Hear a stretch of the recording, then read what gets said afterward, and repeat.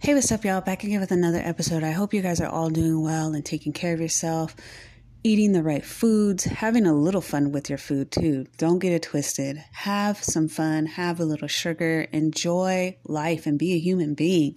There's nothing like being able to experience life for what it is and also take care of yourself. There has to be a balance, right?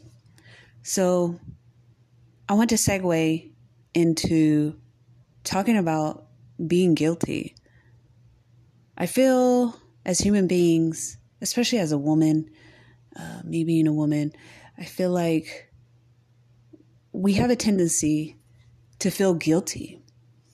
And we could say that it is the way we are wired, or it is probably most likely the way we were taught to be, is to feel guilty of being yourself, eating the foods that you want to eat, being guilty of setting boundaries, feeling guilty of saying no to someone even though you care about them. I think that's probably where it comes from. Like, guilt is just saying no to someone.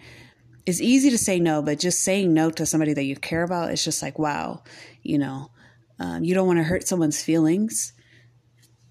And there's a lot of things that we could sit here and feel guilty about. And we shouldn't. I feel like we give it too much power. We give guilt way too much power. And there was a lot of unlearning that I had to do with myself. And to stop beating up myself for doing the things that I wanted to do, that I knew that it was going to fulfill me. And I think the biggest thing that we have learned is that our family influences us the most. Whoever your guardian was, whoever you grew up around, people can do the guilt trip. And so it gets embedded into your soul, into your bones, into your brain to be this way, to not put yourself first. You may have even been called selfish for not wanting to do something that you didn't want to do. And then the guilt comes in. And then you sit there and you beat yourself up. You think about it for days, weeks, that you just basically did not honor yourself in that moment. You went ahead and dishonored yourself and did what that person wanted you to do, even though you wanted to say no. And it can be difficult because, like I said, it's your family, especially your family or whoever raised you.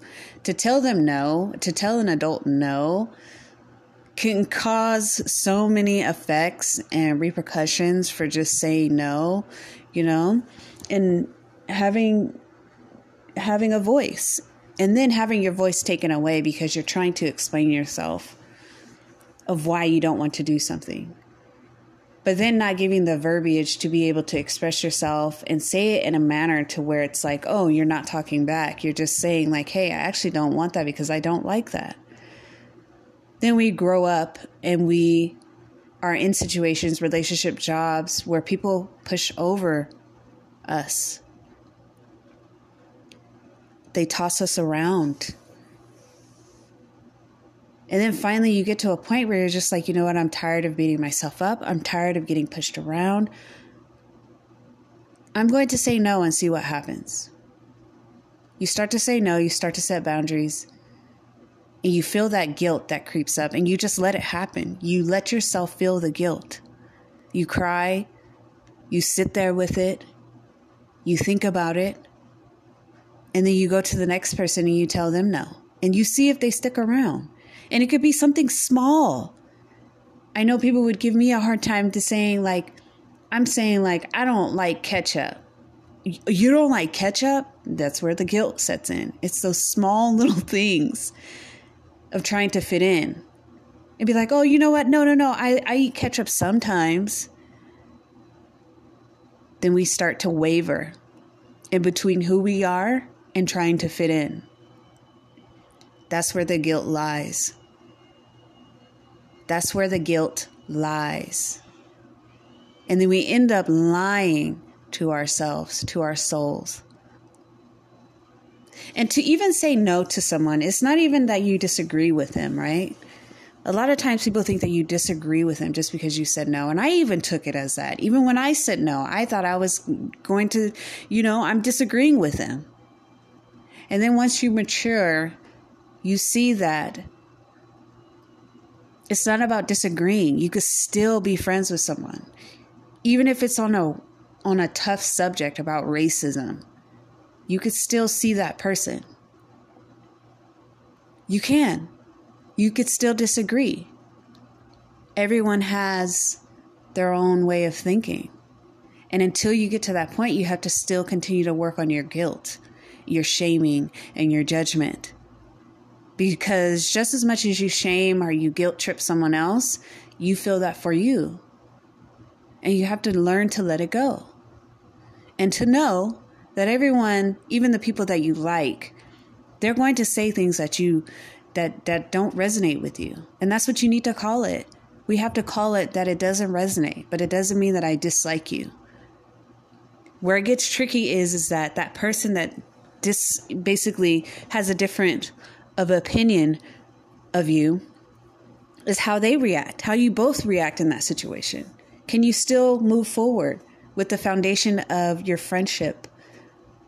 Can you still move forward with the foundation of your friendship without looking at that one subject, without personalizing it to you, without making it an ego thing, with allowing them to be them and they allow you to be you? Spiritual people can hang out with people who are religious as long as they respect each other. As long as they respect each other and they don't allow their ego to come into play, because that's all it is. That is all it is. And everyone's opinion is truthful to an extent, but we just give it too much weight. We do. We give it too much weight. We give our opinions too much judgment, and then we end up missing the person, misseeing the person. So it can get pretty deep. Guilt can translate in all different types of things. Judgment, disagreeing, sadness, pain. And it doesn't have to be that. Guilt doesn't even need to be feared. We just have to understand what it is. What is guilt? Where did it come from? And why are we constantly beating ourselves up over guilt of just wanting to be you, to be seen? And if those people that you decide to say no to and they take it as a threat, then that should show you something. And make sure that you're giving that same respect back. If they tell you something that it doesn't resonate with you, make sure you're giving the same respect back. Do not make them feel guilty for what they are and who they are and their perception. Don't. Because perceptions can change. Opinions can change. You can either walk past that person or you support that person for what it is, or you find the people that resonate with you. I say have a mixture of people. Don't limit yourself to other people. Don't limit yourself to people.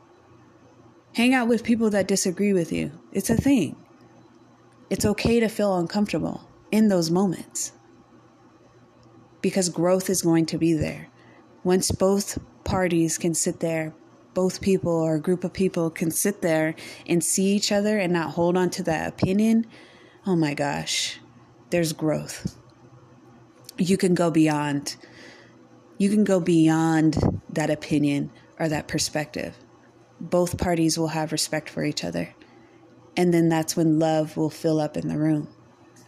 But we have to get out of our own way of guilt and ego.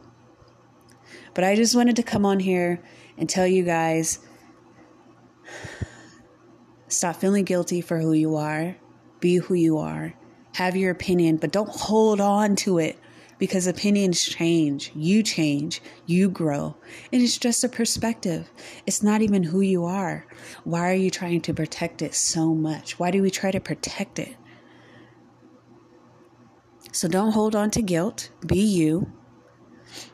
Allow others to be them and see where it takes you.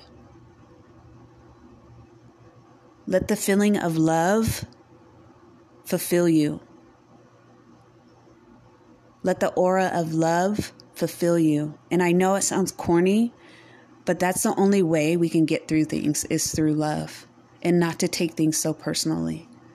Feel your way through life with love. I love y'all. Take care of yourself. Peace.